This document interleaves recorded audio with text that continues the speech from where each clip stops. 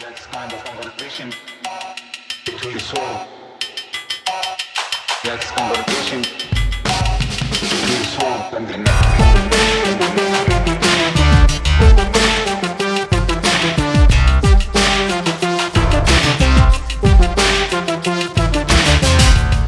Hello, everybody, and welcome to your weekly American Prestige. I'm Danny Bessner, here as always with my co-host, Derek Davison. Derek, how are you doing today? I'm doing all right. It's a little balmy here. I guess we'll get into that in a minute, but little balmy here in the DC area. So, that fits with the theme of this week's episode. Yeah, what we'll be going into. And I mean, I think the deep state might be seeking to separate American Prestige. They could already recognize our power. I mean, the fact is, both of us were initially invited to the Obama birthday, but then I was disinvited, and Derek's invitation was kept going. Well, I'm not really at liberty to talk about it. It was a fun time. We did a couple drone strikes and had a little action there, but I can't really go into detail. Well, it's good that it was, of course, a summer party because it looks like summer's just going to be all the time now. Yeah, really. When is it not going to be summer at this point? Yeah. So as everyone looking forward to that. Yeah, as I'm sure everyone has realized, the Intergovernmental Panel on Climate Change, which is a UN body mandated by the UN, I think to, quote, provide objective scientific information relevant to understanding human-induced climate change, released a report this week, and it turns out that human beings have been inducing climate change. And it turns seriously? out, yeah, wow. So big news. Stunner. We're breaking news here on American Prestige. So human beings have been inducing climate change. I believe it said since 1850. It's without a doubt, there is literally no doubt that climate change is a human-induced phenomenon, and that in the last 4 decades, I believe every decade has been subsequently hotter than previous decades, that there's absolutely no question that climate change is happening. And it's really interesting to me because when Marx was writing, of course, in the middle of the 19th century, he never could have predicted, the rapacious effects of capitalism. But we could now know without a doubt that industrialized capitalism premised on total growth, constant growth, all the time, 100% of the time, growth has literally cooked the earth. Yeah, it's quite an achievement, frankly, and I think that we should give ourselves some credit for this. Yeah, we did it. We've been able to do in just 150 years or so. I think.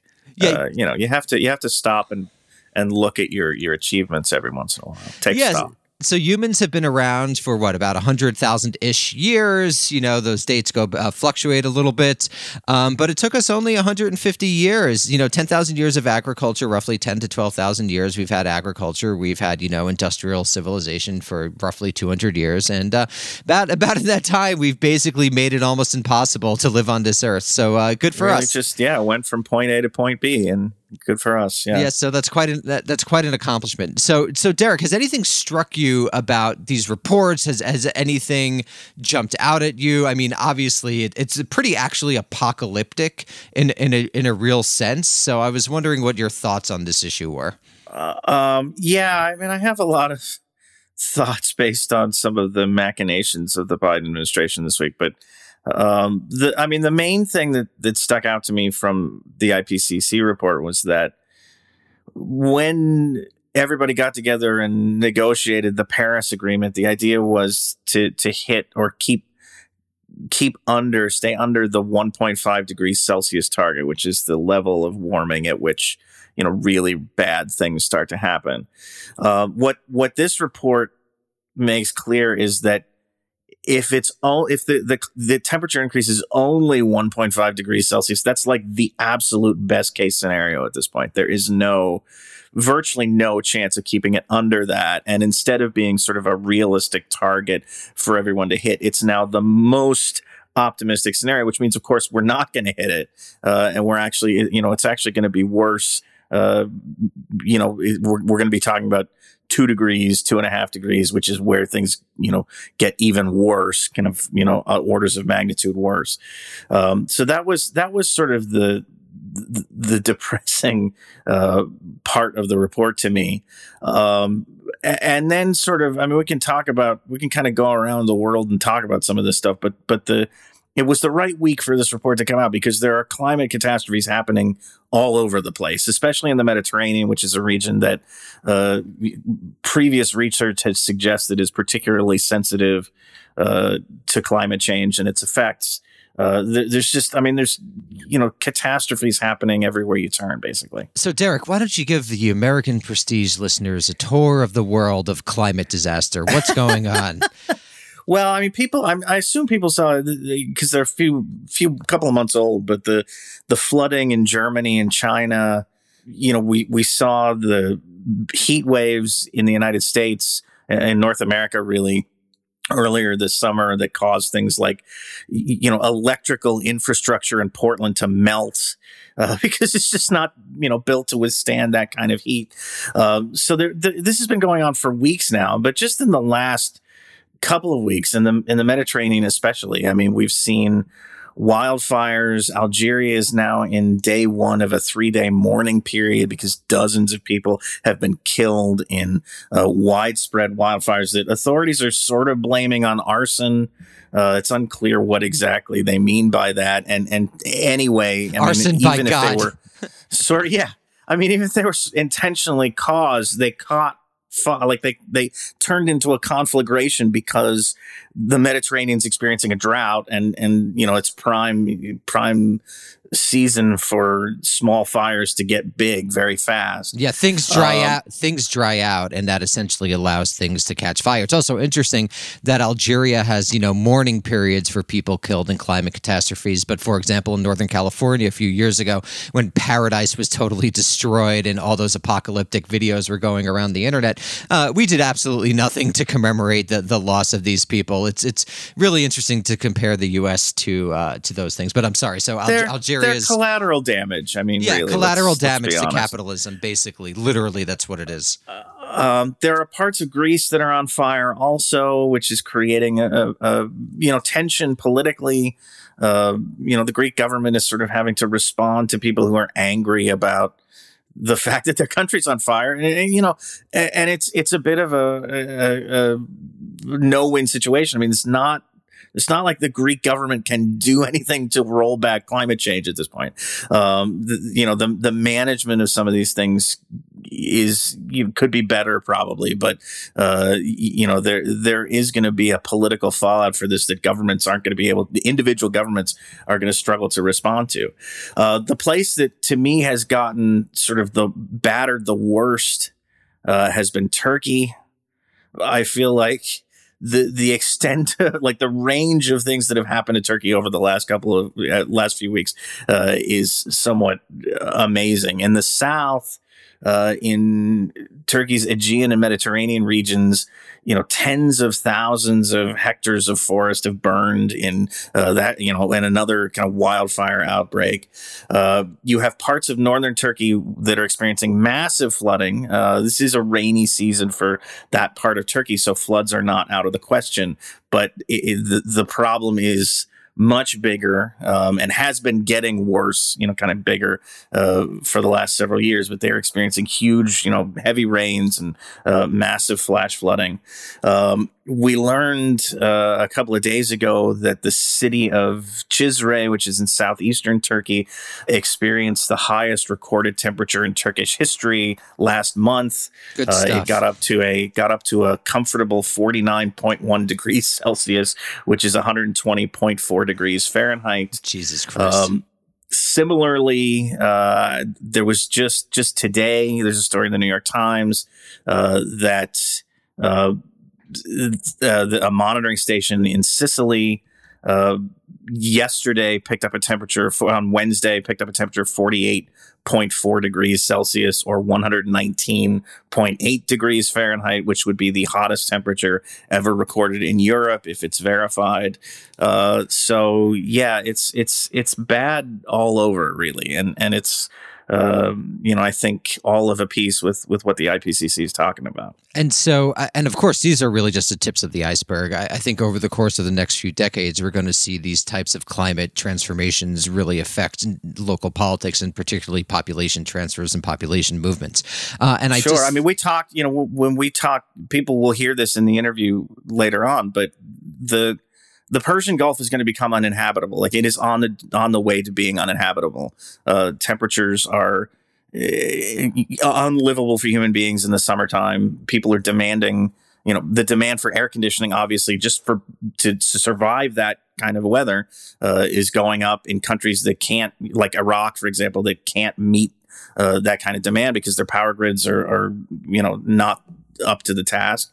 It's all over, really. It's everywhere. Every place on Earth is being touched by this at this point. And it's essentially irreversible. And of course, in a real sense, the 20th and 21st centuries have been some of the largest movements of populations in human history. And I think we're going to see that those records, of the 20th century caused by World War II and the various deracinations of colonialism are just going to increase over the course of the 21st century. So we're going to see a total reconstitution of global politics when new populations try to get into other areas, particularly Europe. I think Europe is going to be one of the major sites of population movements because it's relatively moderate. Even if Sicily has recorded incredibly high temperatures, Europe comparatively is fairly north and it has a relatively moderate climb.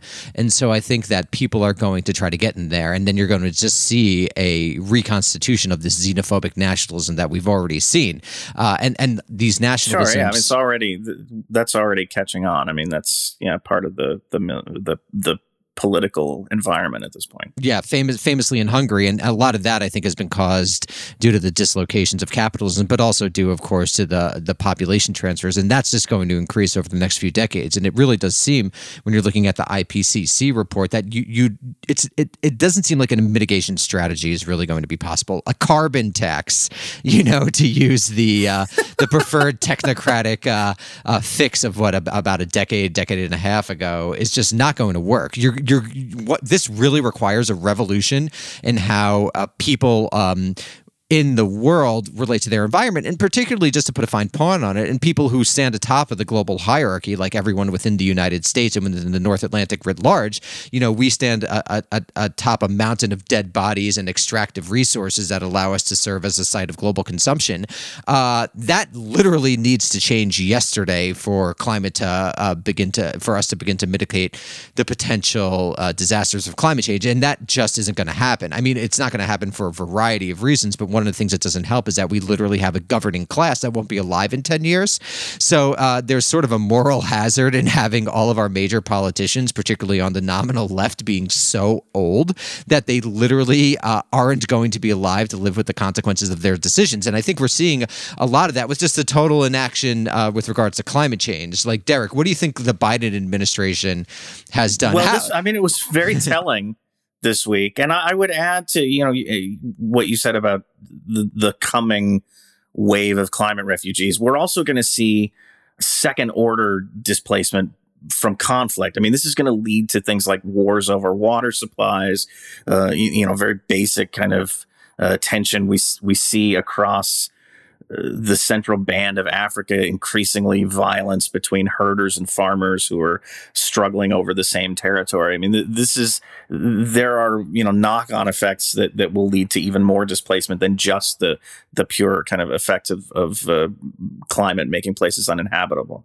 But the Biden administration spent one day, basically, when the IPCC report came out, sort of pretending to take climate change seriously. There was a tweet from the president that said, "We can't wait to tackle the climate crisis. The signs are unmistakable. The science is undeniable, and the cost of inaction keeps mounting." 2 days later, Jake Sullivan, the national security advisor, was demanding that OPEC Plus boost oil production because gas prices are too high and it threatens the economic recovery, the global economic recovery, by which he means it threatens Democrats' chances in the midterm elections. But this is sort of the level of things. Like, we pretended for a day and then we went back to demanding that, the Saudis hook more oil into the IV and pump it into our veins. There's no serious kind of reflection on the fact that these two positions cannot coexist at this point. Like, you can't take climate change seriously and be demanding more oil for your car. I mean, I think these people have a literal death wish. There's something like death wishy about hurtling toward climate catastrophe and literally demanding that more oil be extracted from the earth, which everyone knows it will do nothing but literally continue to cook the planet. And so it's a really depressing moment that we're in. And there needs to be some sort of revolutionary change. And unfortunately, it doesn't seem like that's exactly on the horizon. I feel like it's a death wish, but it's also a sense that we're going to be the last ones to suffer. And when I say we, I mean sort of the elite class in, let's say, the United States and Europe. Yeah. People who listen to American Prestige. Suffer. Yeah, our audience, right? You guys are in good shape. But I get asked this sometimes, like, why is this such a, what is the attitude of kind of the DC establishment about climate change? What do they really think? And I don't know. I mean, I'm not, I don't get invited to parties. Just the Obama birthday. Yeah, just the Obama birthday. But from all outward evidence, the attitude seems to be like, look, this is going to be bad, but it's going to hit the global south first. It's going to hit people, it's going to hit the poor first. And even when it finally really starts to hit the United States, it's going to hit communities in the United States that are already struggling. It's going to hit the poor first, and it's going to take a long time to kind of work its way up to where the people at the top of the ladder really feel it. And as you say, a lot of them are old enough that that's just not something they need to be worried about. And you can call it sociopathic. It probably is on some level. It's just not, it doesn't seem to be a particularly urgent issue for them. So on that happy note, well, of course, we'll continue to update you all on how the climate's going. Not well, and that'll probably continue. But what's been going on in Afghanistan as the United States leaves? Yeah, I mean, I don't want to spend we talked in some detail a few weeks ago on our first episode, actually, about Afghanistan. So I don't want to spend a lot of time kind of reiterating that. But there have been a lot of developments since then, none of them good for the Afghan government or many of the Afghan people. The Taliban have now captured their 10th provincial capital in just like the last couple of weeks. It's been a very fast right, and I think I want to underline this for a second, because you could just see the absolutely total failure of nation building over 20 years. The fucking United States has been there for 20 fucking years, and literally within months, within weeks, this entire thing is collapsing. And you should remember that for the rest of your lives whenever someone claims that the United States should do nation building abroad. It's a fucking joke and a fucking travesty. And so many people's lives are going to be worse off, and so many people are going to die due to the total failure of this imaginative American project. A lot of contractors made money, though. So that's true. I take it back. Take the good with the bad. There may be, I should say that a 10th provincial capital fell, Ghazni City, which is disturbingly close to Kabul, kind of south of Kabul, fell today, and there may be an 11th that's about to fall. I've seen reports that the Taliban have overran the police headquarters in Herat, which is in northwestern Afghanistan.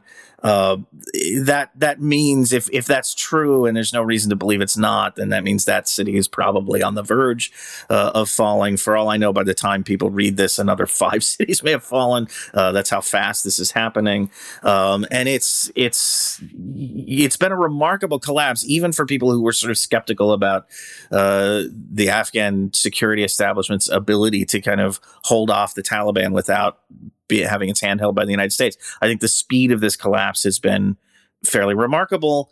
It's been sort of, the U.S. intelligence community now estimates that Kabul could fall within 90 days. Its previous estimate was 6 months, which is, not that big a difference, I guess, materially, but it is a sign of how fast things are moving. People are scrambling to sort of figure out why this is happening so quickly. A lot of fingers are being pointed, as they often are, at Pakistan for supporting the Taliban. It's Pakistan's fault. That's the issue. It's Pakistan's fault. I mean, this is like a very convenient target.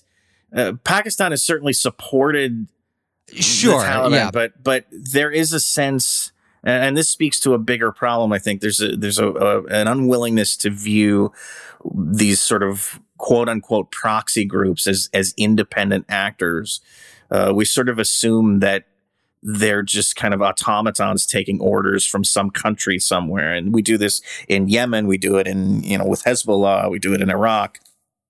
And it's not the case. So, I just, that's going to be a story, I think, that will get more and more play, this idea that Pakistan is to blame for all of this. And I don't want to let Pakistan kind of, off the mat or be defend them in some way. But it's really a smokescreen to cover for, as you said, the failure of 20 years of nation building. Yeah, and it's not to sort of excuse what Pakistan has done, but more, I think it's important, particularly when you're living in the United States, to understand and assign causal responsibility.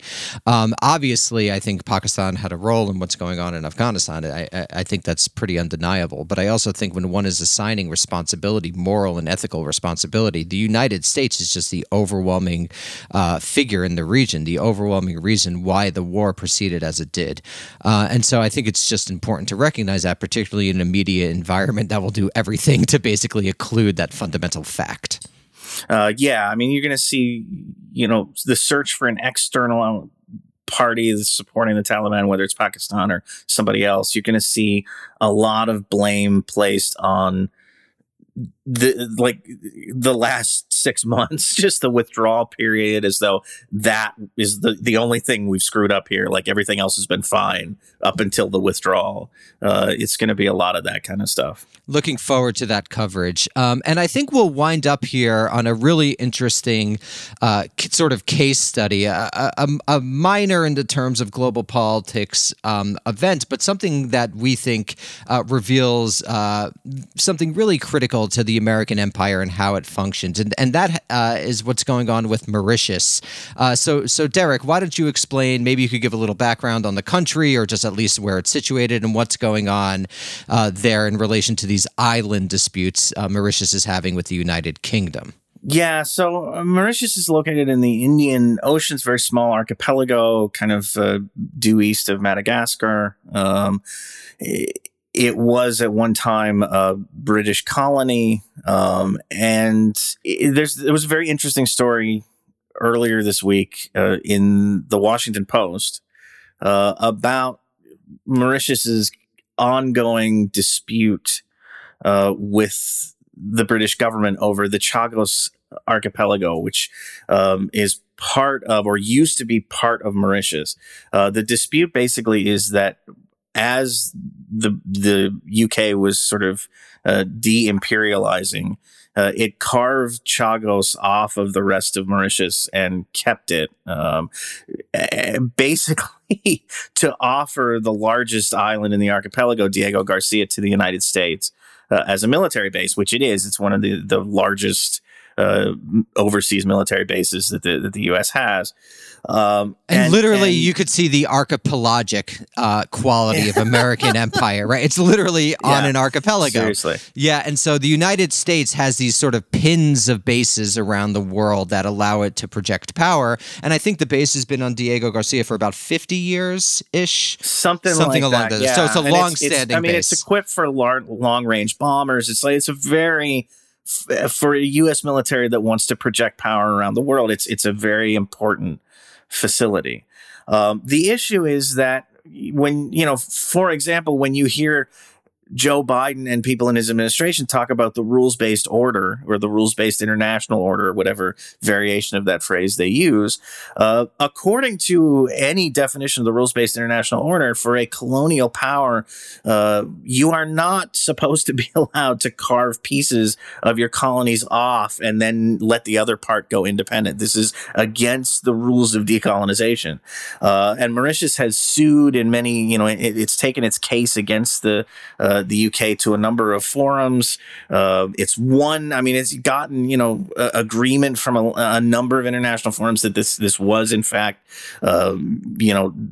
inappropriate, that what the UK did was not right. But the United States, which is the defender of the rules-based international order, doesn't care. The UK doesn't care what any of these organizations say, and they don't have to care because they are above international law as it exists.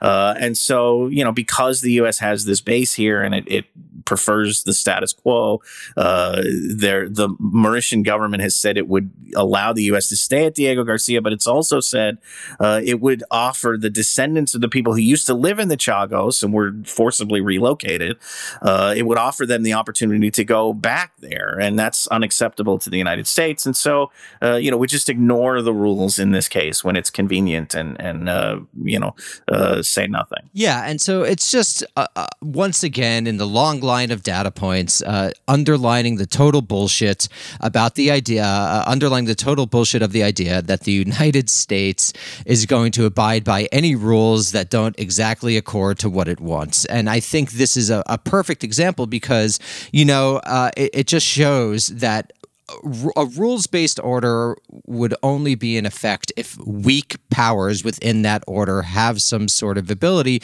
to inform and affect what larger powers do. And what this highlights is that just isn't the case, that the United States is just going to ignore something within the rules if it doesn't accord to what it actually wants. So we just wanted to highlight the case of Mauritius here because it really underlines that structural problem, particularly after 4 years during Trump, when everyone in the foreign policy establishment was talking about the rules-based international order, the liberal international order, and how Trump was doing everything to undermine it. And literally within 6 months of Biden coming in, you could see that the rules are just total horseshit if it doesn't accord with what the U.S. wants to do.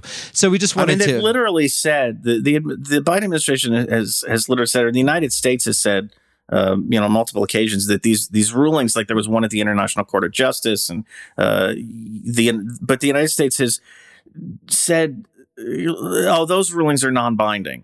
Like there's no reason why they're non-binding except that the United States has decided that they're non-binding. And for example, other cases like cases against China's claims in the South China Sea, the United States insists are binding. Those are binding, for sure. Yeah, those are binding. Everyone knows somebody that. We want. It's just brazenly kind of like, we don't like this ruling, so it's not binding. That's just how it is. Yeah, and that's how it's unfortunately going to be. So thank you, everyone, again, for your listening to your American Prestige this week, and enjoy our interview. It's a good one, and we'll see you all next week. Bye, Derek. Bye-bye.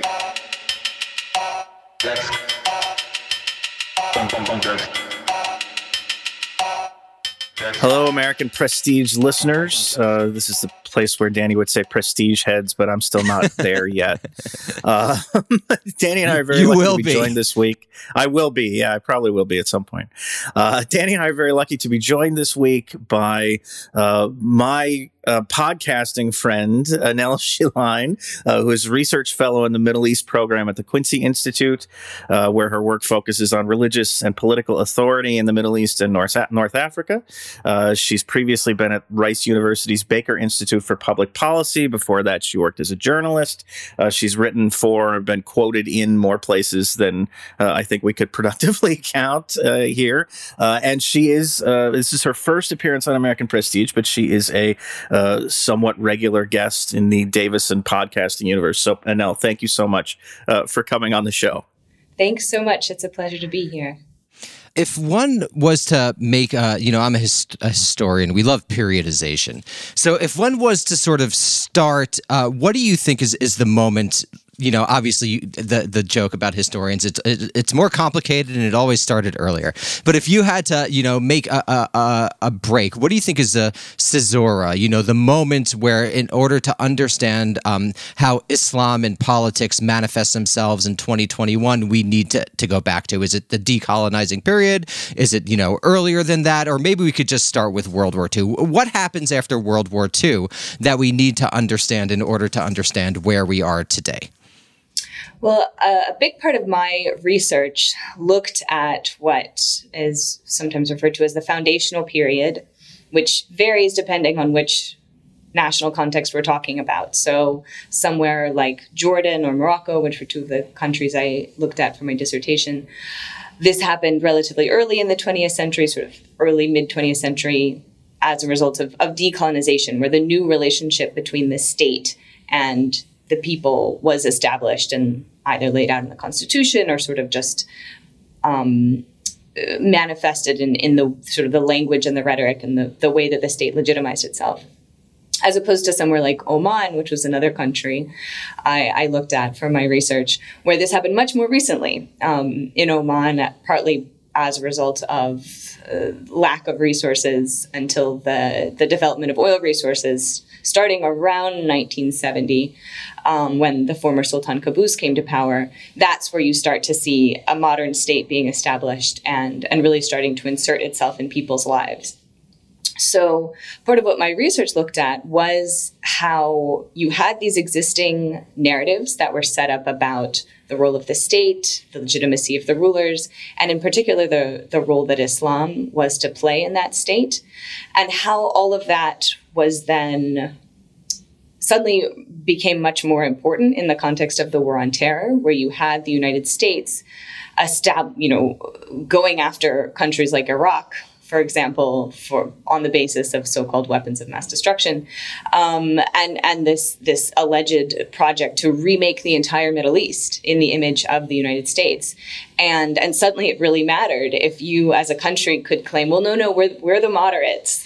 So we saw statements like Pervez Musharraf of Pakistan saying things like in the Washington Post, publishing this op-ed, essentially speaking for all Muslims and sort of positioning them as these victims and saying the United States has to help these poor Muslims, yada, yada, essentially trying to in my interpretation, shift attention away from the fact that at that point, Pakistan had been providing a lot of support for the Taliban, many of whom had fled Afghanistan and were hiding in Pakistan. And I think Musharraf was worried that the U.S. might be about to expand its military adventures into Pakistan.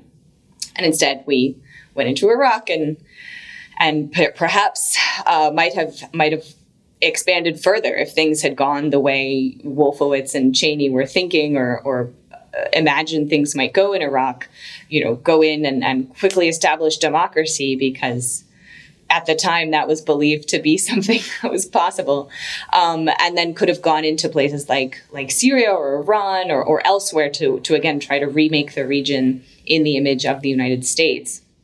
So all that to say that countries like Jordan in particular, we saw this sort of rhetoric started to embrace this notion of so-called moderate Islam and portraying themselves as moderate, which meant essentially acting in support of the U.S. security agenda of going after terrorists. But it also was very useful for them to the extent that they could then portray Islamist groups in their country as so-called terrorists. And there wasn't enough nuance in much of sort of the American public in particular, but also even in the American foreign policy establishment, to really distinguish the fact that often these Islamists were the ones who were pushing for democracy and pushing for greater political representation in their own countries.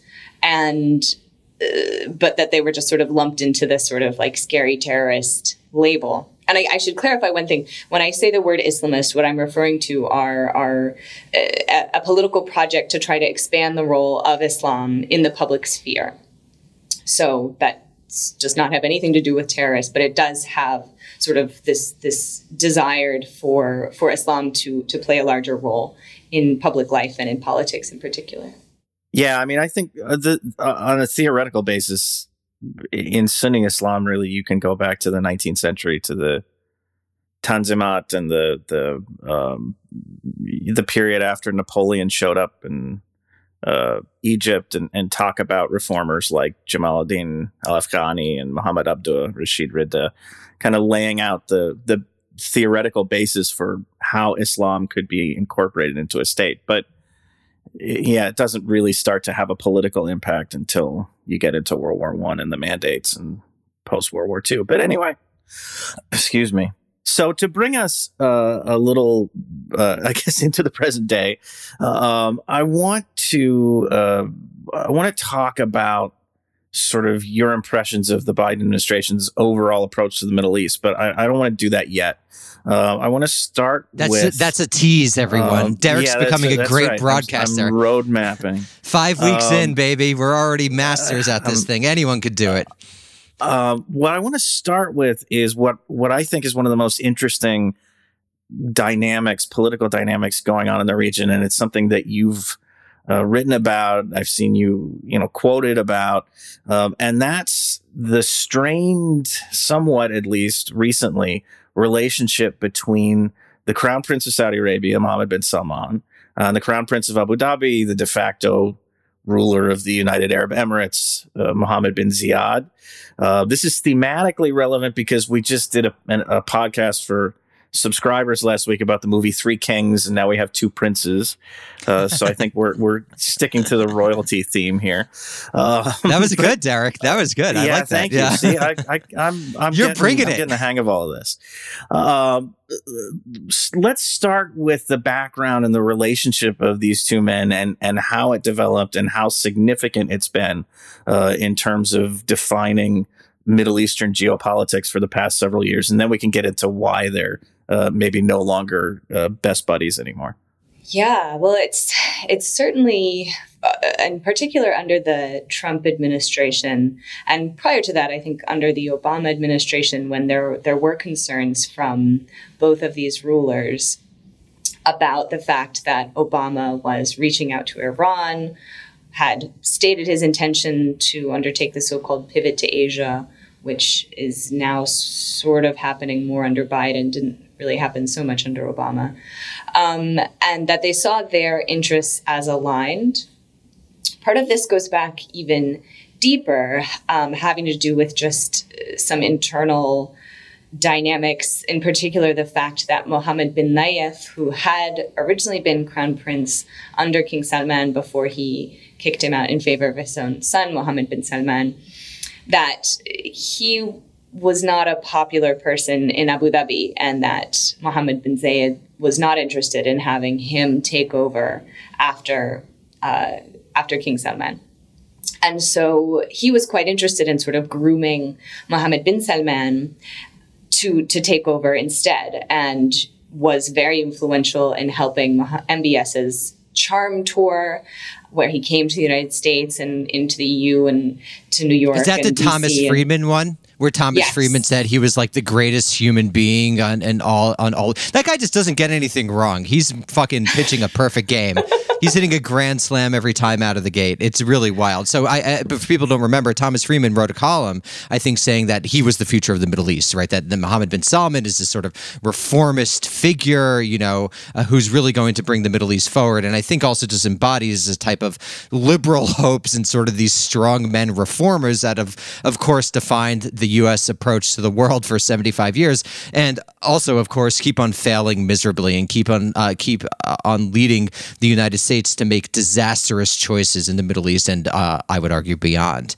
Sorry to interrupt. No, exactly. And, essentially what's interesting is every time there's a new Saudi king, you tend to see U.S. outlets falling over themselves to talk about how this is going to be the new reformer, and then they're disappointed. Whereas I think in Mohammed bin Salman's case, he sort of knew what were the specific issues that he needed to change in order to try to improve his image in the eyes of the United States. So things like women driving, for example.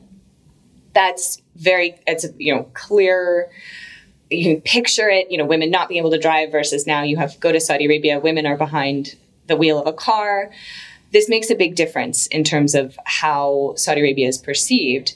At least it did until the murder of Jamal Khashoggi, when essentially this image that Mohammed bin Salman was working really hard to transform of his country, everybody realized, and again, it wasn't just Thomas Friedman, a lot of different figures within the United States were really willing to embrace him and see him as this reformer.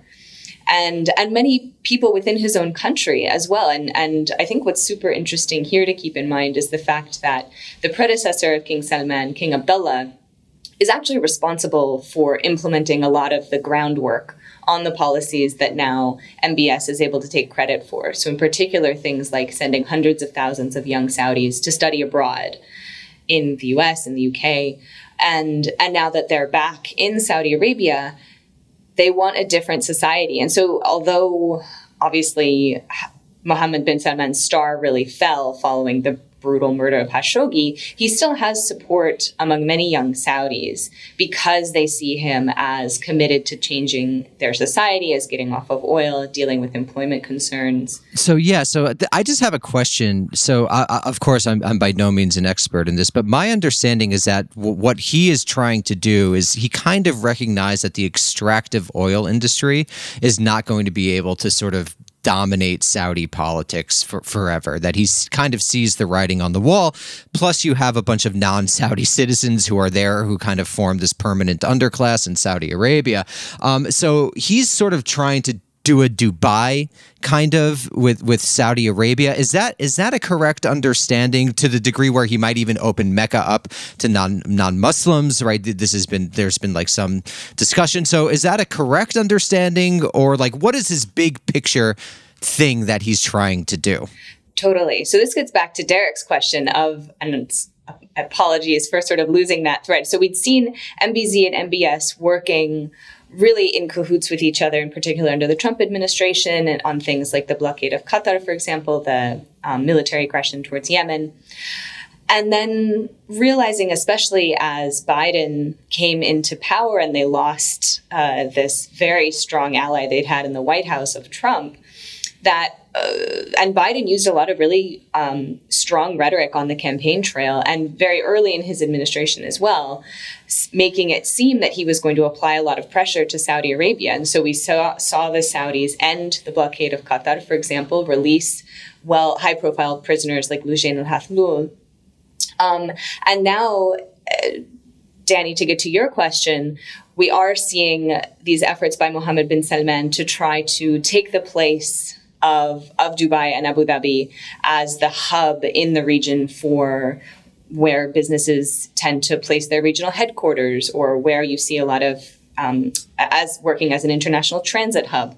Doha also does this as well. But thus far, they've kind of been able to share. Doha and Dubai both serve that role, but Dubai is clearly the sort of more prominent one. And MBS sees Saudi Arabia as rightfully playing that role in the region. And so recently, we saw him announcing things like, I think, by 2024, if a country wants to do any business with Saudi Arabia, they need to have their regional headquarters in Saudi Arabia. Wow.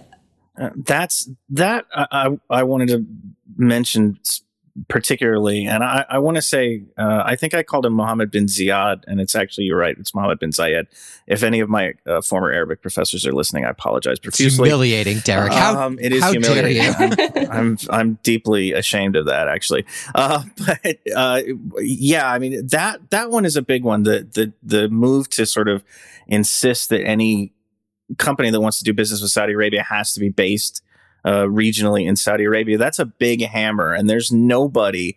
Correct me if I'm wrong, but there's no company that's going to say we're so committed to being in Dubai that we will not do business with Saudi Arabia, which is the economic heavyweight power of the region. Definitely, but it's going to be a big lift. I mean, at the moment, let me find these figures. That it's something like in the ease of doing business survey, the UAE ranks as 16th, whereas Saudi Arabia ranks 62nd. What is that? What is the reason for that? Why is it difficult to do business there? I mean, a lot of it just has to do with the fact that Saudi Arabia hasn't prioritized this. There's still a lot of red tape. They're just... Big government getting in the way of the small business owner yet again. This is really disgusting to see, even in our friends in Saudi Arabia.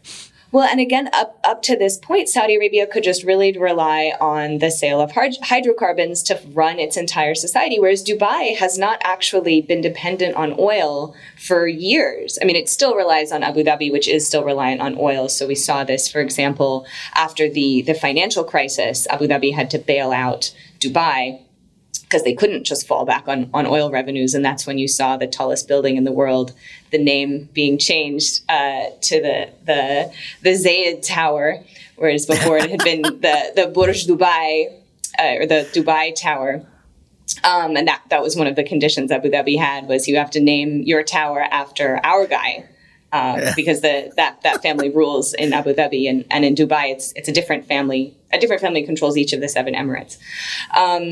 So just as to get back to this question of what MBS is trying to do, Saudi Arabia still has abundant oil resources, and because Saudi oil is so cheap to produce, it essentially just comes out of the ground. It doesn't require these advanced extraction techniques that you see being used in places like the US or even Oman, for example.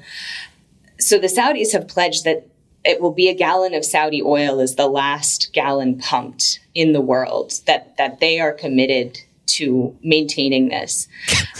Which is good to hear they care about the environment. That's good stuff. That doesn't sound like the MBS I know and love. And another really alarming thing about what Saudi Arabia is doing, I mean, it knows that the world is theoretically transitioning away from burning fossil fuels. Very theoretically. But the Saudis are then transitioning towards petrochemicals, essentially producing plastics. And it's, again, you got to add to the gigantic plastic island in the ocean somehow. So I'm glad they're, picking up the slack for us in the U.S. Exactly. And what's so alarming is, we had MBS put together this very ambitious Vision 2030, which said a lot of really nice things about, it would be great for Saudi Arabia to get off of fossil fuels and to really prioritize the needs of its people and focus on employing women that previously were barred from working in public spaces. That all sounded really nice, but he's already walked back so much of that. And it's already 2021. He only has 9 years to accomplish this. And so he has really taken all of this responsibility on himself. And thus far, we have, as I was saying, young Saudis who support the notion that Saudi Arabia does need to transform. And because many of these young people studied abroad, when they came, when I was in Saudi Arabia, many people were expressing this desire for a so-called normal country, that they're kind of just fed up with the sort of social restrictions that have defined life in Saudi for decades. And so he still has this base of support, but if he's unable to deliver on these major promises he's made, it's unclear what's going to happen to him. And not only that there would be a lot of domestic frustration and possible unrest, but just the future of Saudi Arabia. It would. My point is, it would be hugely destabilizing for the Saudis, for Saudi Arabia to fall apart. So on the one hand, while MBS has demonstrated he is capable of horrific things, it is also important, I think, for the future of the planet that Saudi Arabia be encouraged and supported in its efforts to transition away from fossil fuels. Most recently, sort of the speaking of oil, basically the evidence, the big evidence of strain in the relationship between these two countries has been in their argument within the OPEC Plus framework over ramping oil production back up from back to pre-pandemic levels or even beyond. The UAE pushing for faster increases and then settling for an arrangement that at least allows them to pump more oil, if nobody else can. There have been other signs, though, of strain. We talked about the Saudi move to kind of put pressure on Dubai. The Saudis imposed travel restrictions on people going to and from the UAE, which is, a little embarrassing and not the act of bestie, Mohammed bin Zayed's bestie. One of the things you've talked about, and that I think is a very interesting point, is that fundamentally at some level, these two countries, while they've shared, the conflict in Yemen, they shared the Qatar boycott, they've shared a sort of menu of enemies. The fact is that if you drill down to who each one thinks is their real rival in the region, it's different. For the Saudis, it's Iran. For the UAE, it's really more the Muslim Brotherhood and Turkey. And that explains, I think, for example, the UAE's decision to withdraw from Yemen for the most part. The Saudis have been, critical of the role that they're playing, sort of cultivating separatists in the south. But it explains the fact that the Saudis have moved a little faster on kind of reconciling with Qatar. Talk about some of these other factors that have gone into stressing this relationship, in particular, sort of, the differing kind of sense of the regional geopolitics that they have. Absolutely. And I think you really laid it out very clearly there, that Saudi Arabia does tend to see Iran as its primary rival in the region, whereas the UAE, in part because it does prioritize trade and commercial relationships, has relations with Iran. We saw early on in COVID a plane taking off from the Emirates bringing medical supplies for Iran, and just recently a statement, sort of mutual affirmations of the desire for a working relationship between the UAE and Iran. And as you said, the UAE is much more concerned about what they perceive as a threat posed by Islamists. So Qatar and Turkey both being perceived as offering support to Islamist movements throughout the region, which then motivated the UAE's involvement in Libya, for example. And as you said, is part of why in Yemen we see the Saudis remaining engaged, because of their concerns about Iranian support for the Houthis. And just regardless, the Houthis now presenting a security threat on their southern border. Whereas for the UAE, Yemen, and they remain engaged in Yemen, although less militarily and more sort of providing support to the Southern Transitional Council, essentially because the UAE does see itself as a regional power and is working to establish a footprint on places like the Yemeni island of Socotra, as well as the Mayun Island, which is right in the Bab el-Mandeb Strait, which is at the bottom of the Red Sea and is a very critical choke point, and arguably in some ways much more vulnerable than the Strait of Hormuz, which in fact is fairly large. And even, for example, during the Iran-Iraq war, the tanker war, when you had oil tankers being fired upon, the straits were never closed. The Quincy Institute recently released a paper from Notre Dame Professor Eugene Goles, who just lays out just how difficult it would be to actually shut the Strait of Hormuz and try to choke off the global supply of oil. As opposed to the Bab el-Mandeb, which is much smaller, and whoever controls Mayun Island actually could perhaps have a bigger impact on shipping, just because it's a much smaller area to have to control. And so the fact that the UAE is using this unrest in Yemen to expand their footprint in the region does signal the ambitions of MBZ and the extent to which he was willing to work with MBS. I think now that MBS is trying to move forward with some of his ambitions around Vision 2030, we're going to increasingly see tension between the two of them. But one final note there, I think this actually could be good for the United States, as I wrote in Responsible Statecraft. If these two countries are primarily interested in building up their economic power as opposed to their military power, that war is not good for investors, or investors are going to be driven away by the instability and uncertainty of violent conflict. And so if the UAE and Saudi Arabia are really primarily interested in building up their economic power, that will allow the United States to walk back with a bit more confidence from the region. I think one thing we tend to hear pretty frequently is the notion that if the U.S. pulls out, that will lead to greater instability in the region.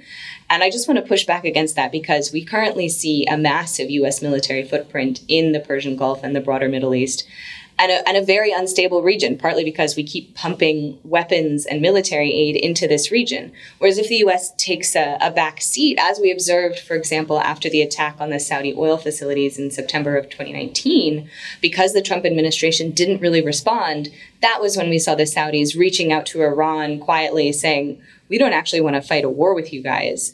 Because these countries, they're happy to talk a big game when they think it's going to be the U.S. carrying out airstrikes or launching the war, but they don't really want to deal with fighting those wars themselves. And I think that lesson has been learned even more concretely as a result of what's happening in Yemen.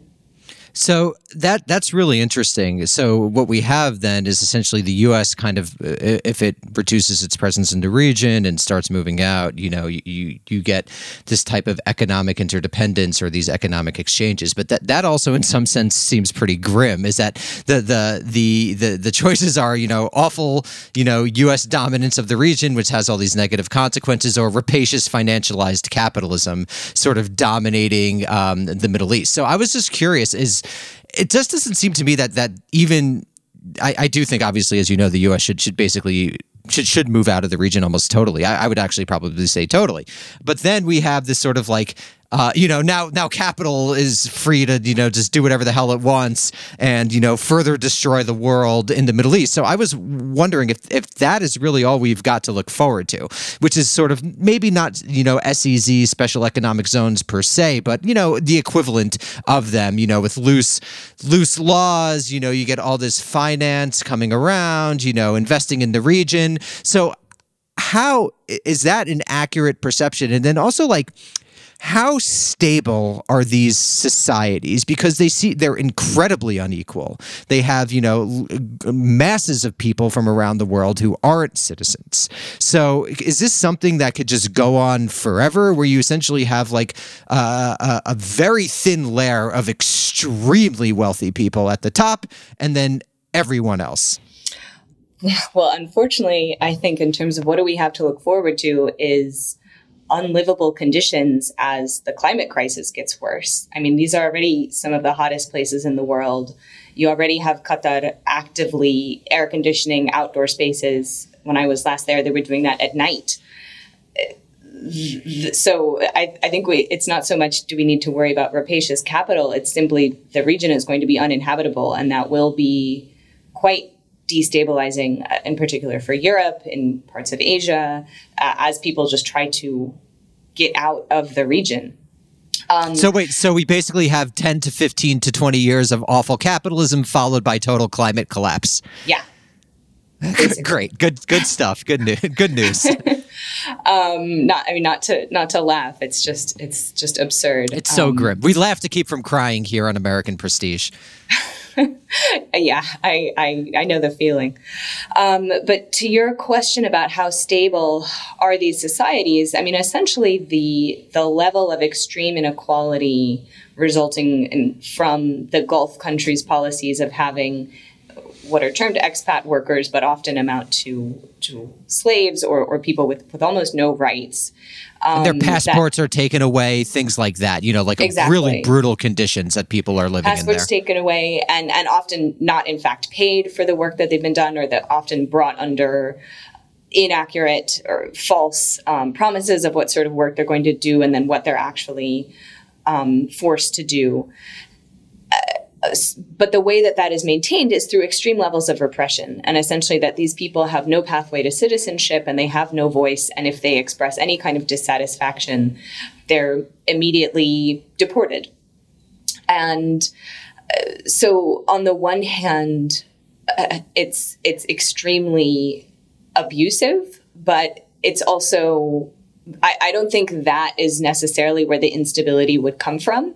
Because these populations are really so brutalized, unfortunately, it's kind of where, you tend to see unrest happening among people whose expectations are rising, and then conditions don't actually correspond to their rising expectations. Whereas when people are truly brutalized, they're just trying to survive. And so my if I can hazard a guess about the future of the region, I do think much of this will come more from the fact that many of these countries they're realizing that the authoritarian bargain that they've struck with their citizens is unsustainable. And so this is a big part of what we're seeing right now in Saudi Arabia, where I think GDP per capita is only about $20,000 a year. Although we have this image of the Gulf monarchies as just being fabulously wealthy, Saudi Arabia has a very large population. And although the Saudi state is still able to provide benefits to its people, the Saudis don't live the way the Kuwaitis or the Qataris or the Emiratis do, where they really have very little to complain about as far as making sure every sort of need that they might have is met and then some. Whereas in Saudi Arabia, you do have many people struggling to find work, in particular now as the state is trying to expand opportunities for women. You are seeing resentments from young men who think, well, I could have gotten that job if they hadn't given it to this woman who shouldn't have gotten the job. Resentments from young men. That's so surprising. Yeah, there's similar things happening in South Korea. Anywhere. Yeah, and that's something that I think that's a global phenomenon. You see a lot of, men under 25, embracing the equivalent of men's rights politics around the world. So, and that's going to, angry young men is never a good recipe for anything really. So I think that's interesting that you see this as a truly global phenomenon. Well, and I mean, unfortunately, this is often part of what countries have done historically is to just send that demographic of people off to die in wars. And so, I mean, I'm hoping that's not what ends up happening. And even in the Saudi case, it's not that the Saudis themselves are fighting the war in Yemen. They've mostly relied on mercenaries, or much of it has been an air war conducted with the overt help of the United States, which, again, 75% of the Saudi Air Force was built by the Americans, and the other 25% was built by the British. And they can't fly those planes without the help of American contractors and maintenance and spare parts, et cetera. So you're saying about the military-industrial complex is out for its own interest. It doesn't really care about the interests of the Saudi people or even the people of the Middle East. Or the interests of Americans, really. Or the interests of America. Well, that goes without saying. That's really very interesting. So another question I wanted to ask, just because this is your specialty, is that we hear a lot about forgive me if I'm pronouncing this incorrectly, but Wahhabism and the Saudi state. So I was wondering if you could just tell our listeners a little bit about the importance of these transformations of religious ideology and how they relate to the Saudi state. In my understanding, it's a product mostly of the 70s, but correct me if I'm wrong, please. Yes. So Wahhabism is an interpretation of Islam that the Mohammed bin Salman himself has rejected, but that Saudi Arabia has invested quite heavily in promoting this interpretation of Islam around the world. And this is what a lot of Saudi resources have gone to, is some of it through charitable work, but much of it through exporting their version of sort of religious texts and funding schools to be built that promote Wahhabist interpretations of Islam. For example, a Pakistani friend of mine, like all of his friends have the Saudi Quran or whatever it may be. So it's kind of like the Gideon's Bible. It's really made its way around the world in a real way. Exactly.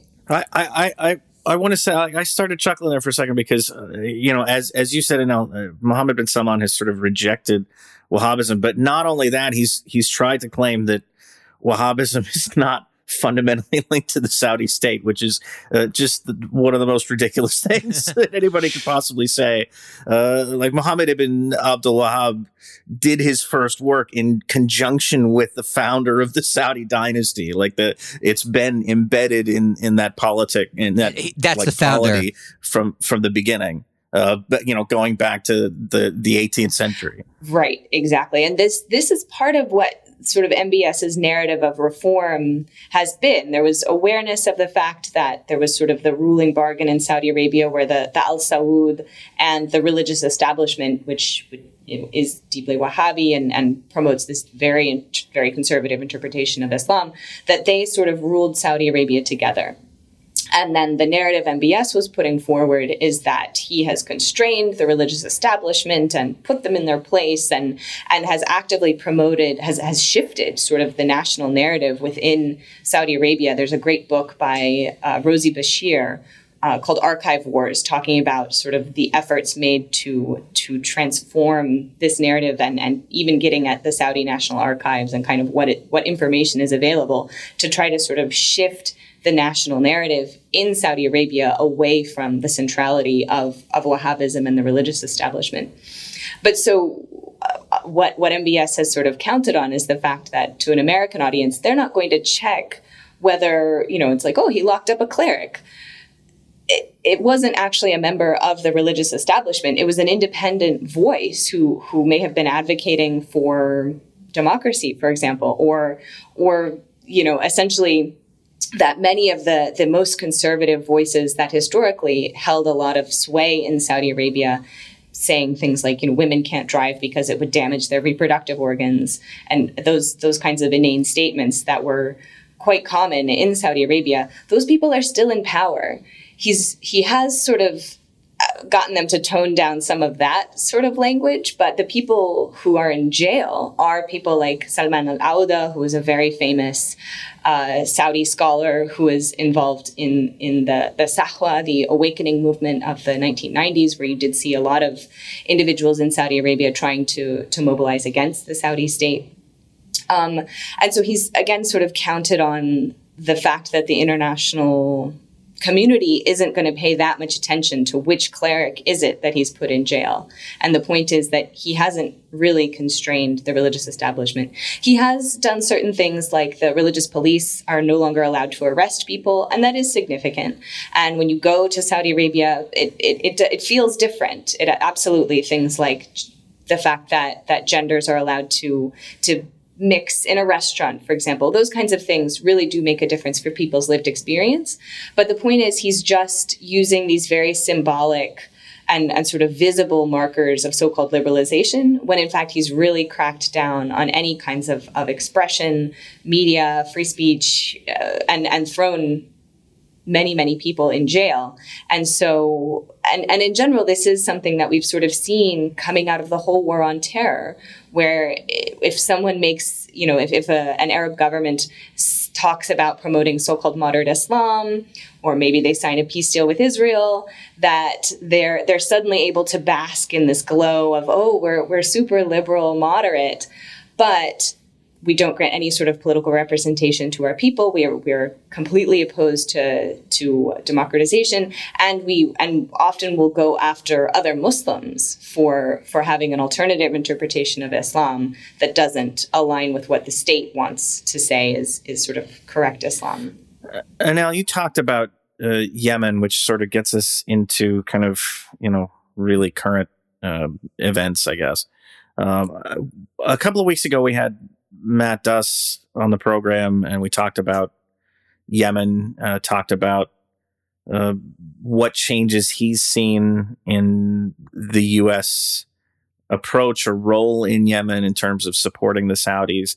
What have you seen in terms of what the Biden administration has done to either change or not what the U.S., the role that the U.S. is playing in Yemen? And can you talk a little bit about, again, this is something I know you've written about, but the sort of failures of diplomatic efforts and the kind of framework that they're operating under, which really is kind of inadequate at this point to reaching a settlement?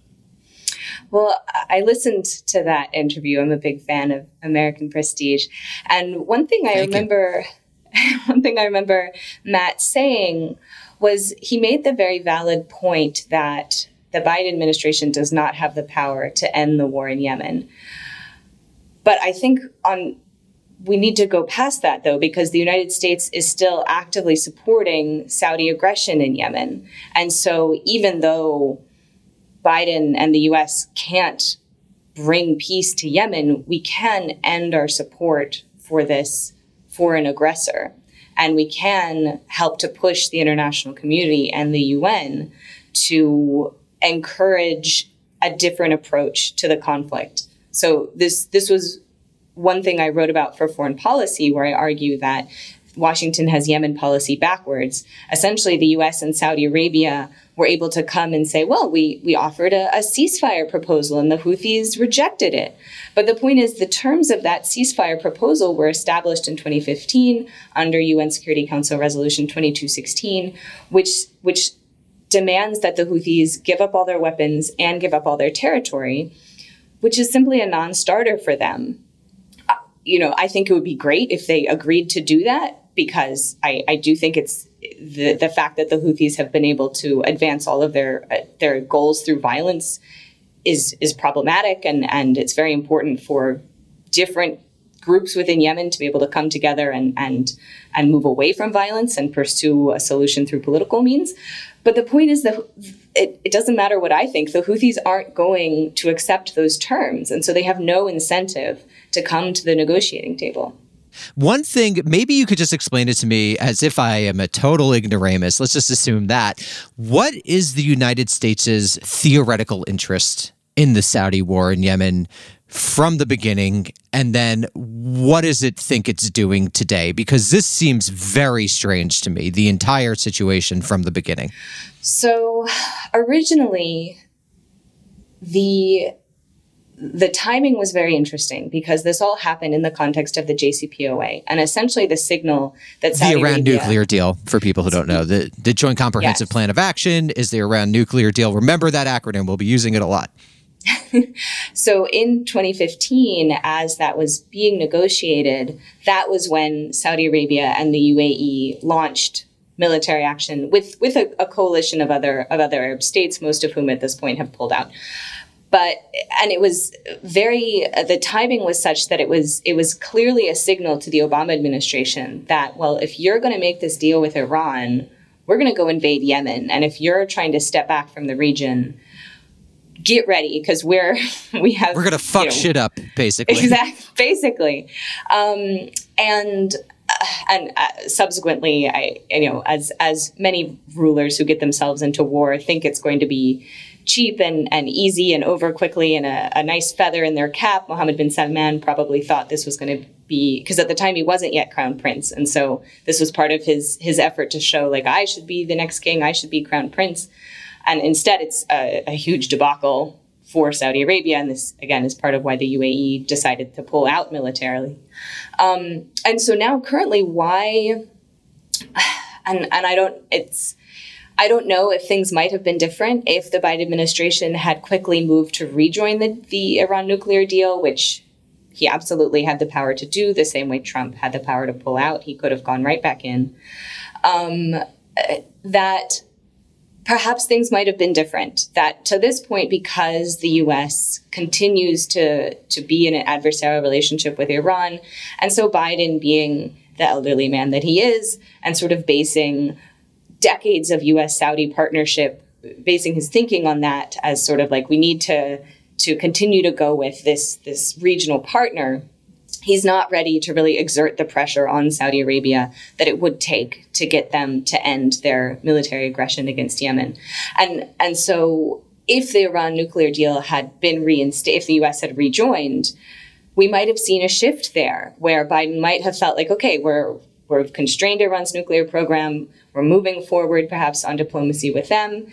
And now I don't need to maintain such a close relationship to Saudi Arabia because I am ready to engage in this so-called pivot to Asia. And I do want to walk back my military commitments to this region. I don't know if that had happened. I think we would be seeing some really different circumstances right now, because to answer your question, it's really not clear why the United States is continuing to support Saudi Arabia on this. It's not in U.S. interests. It clearly, Biden came out himself on February 4th and said he was going to end U.S. support for offensive Saudi military action in Yemen, as well as relevant arms sales, and subsequently we haven't necessarily seen that much of a shift. I know, Matt Duss was saying he's not able to get into some of the classified information here, but on the ground, the U.S. is still supporting Saudi Arabia. We have statements from Special Envoy to Yemen, Tim Lenderking, which continue to affirm U.S. support for the Saudi position, which just reiterates the fact that the U.S. is not seen as a neutral actor in Yemen. It's called the American-Saudi War. And it is seen very much as perpetuated by the United States, which Yemen is only going to get worse and is only going to remain a source of great instability moving forward. And so the U.S. really in the region in general, but in Yemen in particular, we don't want to be seen as this evil empire contributing to these horrible actions by the Saudis. If the Saudis want to invite that blowback, go for it. But the U.S., it's really in our interest to not continue to be seen in that way in Yemen, which is somewhere where we already have Al-Qaeda in the Arabian Peninsula operating there. We already have attacks like the underwear bomber that originated in Yemen. I mean, we know that there are actors there that are capable and interested in carrying out attacks against the United States. Not to reiterate the threat of terrorism, which in general I think has been very overblown and has been used to justify a lot of unnecessary policies. But somewhere like Yemen, we do need to think about what do we want our role to be there. And especially under the drone wars that Obama carried out, there's a lot of resentment towards the United States in Yemen, and we're only making it worse. So you heard it here first, folks. Joe Biden is not a very forward-looking thinker on U.S. foreign policy. We're shocked and appalled to learn. Stunning. But Stunning. We've been going for a while. So, Derek, do you have a final question before we say goodbye? I do. Yeah, I want to, as we sort of wrap up here, the lingering presence in all of these. We're talking about the U.S. role in the Gulf and the Saudi UAE relationship. The lingering kind of looming presence in the background is Iran, and it's the U.S. kind of fixation on Iran that keeps America in the Middle East. It keeps the United States in Iraq, where I know, as you've written about the so-called withdrawal from Iraq, which is basically just an accounting thing or reclassifying combat troops as something else. The U.S. presence in Syria, which is almost as inexplicable at this point, it seems to me, as the one as the role in Yemen, and yet is something the Biden, people in the Biden administration have strongly insisted we're not going anywhere. We're going to stay in Syria until I don't know what the goal is. Do you think, to what extent does any of this or do all of this sort of hinge on successfully concluding an agreement to restore the JCPOA? And do you think if that happens, there will be an opening for the United States to withdraw? Because I could see it also going in the direction of we don't want to look soft on Iran, so we've done the deal, but now we're going to stick around and make sure that they, really pay for their misdeeds and kind of, take a hard line in other ways. Where do you kind of see that piece of things heading? It's probably best to be pessimistic when it comes to U.S. policy in the Middle East. Come on. But I do think there could be an opening there. We've heard very clear statements from the Biden administration about their desire to transition towards China, which itself is a huge problem.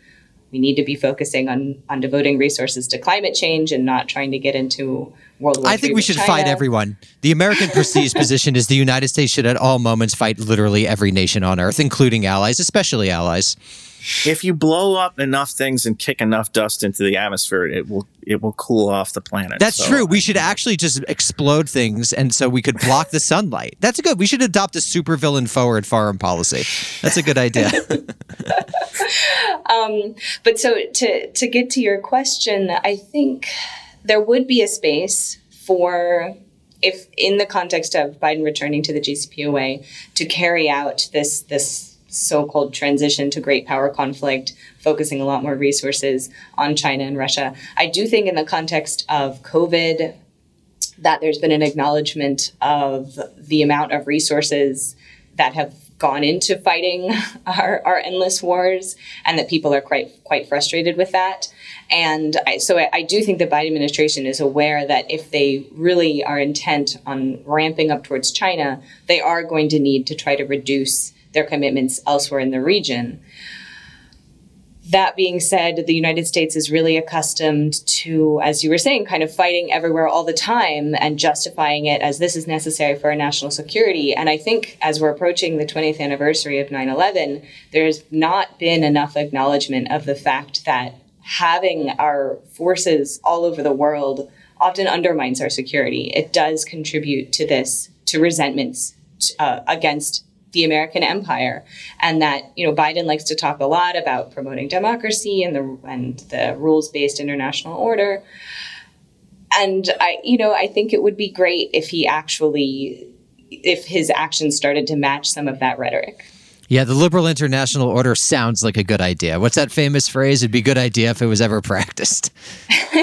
Right. Well, and again, knowing that the liberal international order at this point looks a lot like American empire, but instead, if he actually followed international law, or if the United States actually adhered to a lot of these international agreements that we say we're in favor of, but we don't actually like to be constrained by ourselves, that would be nice.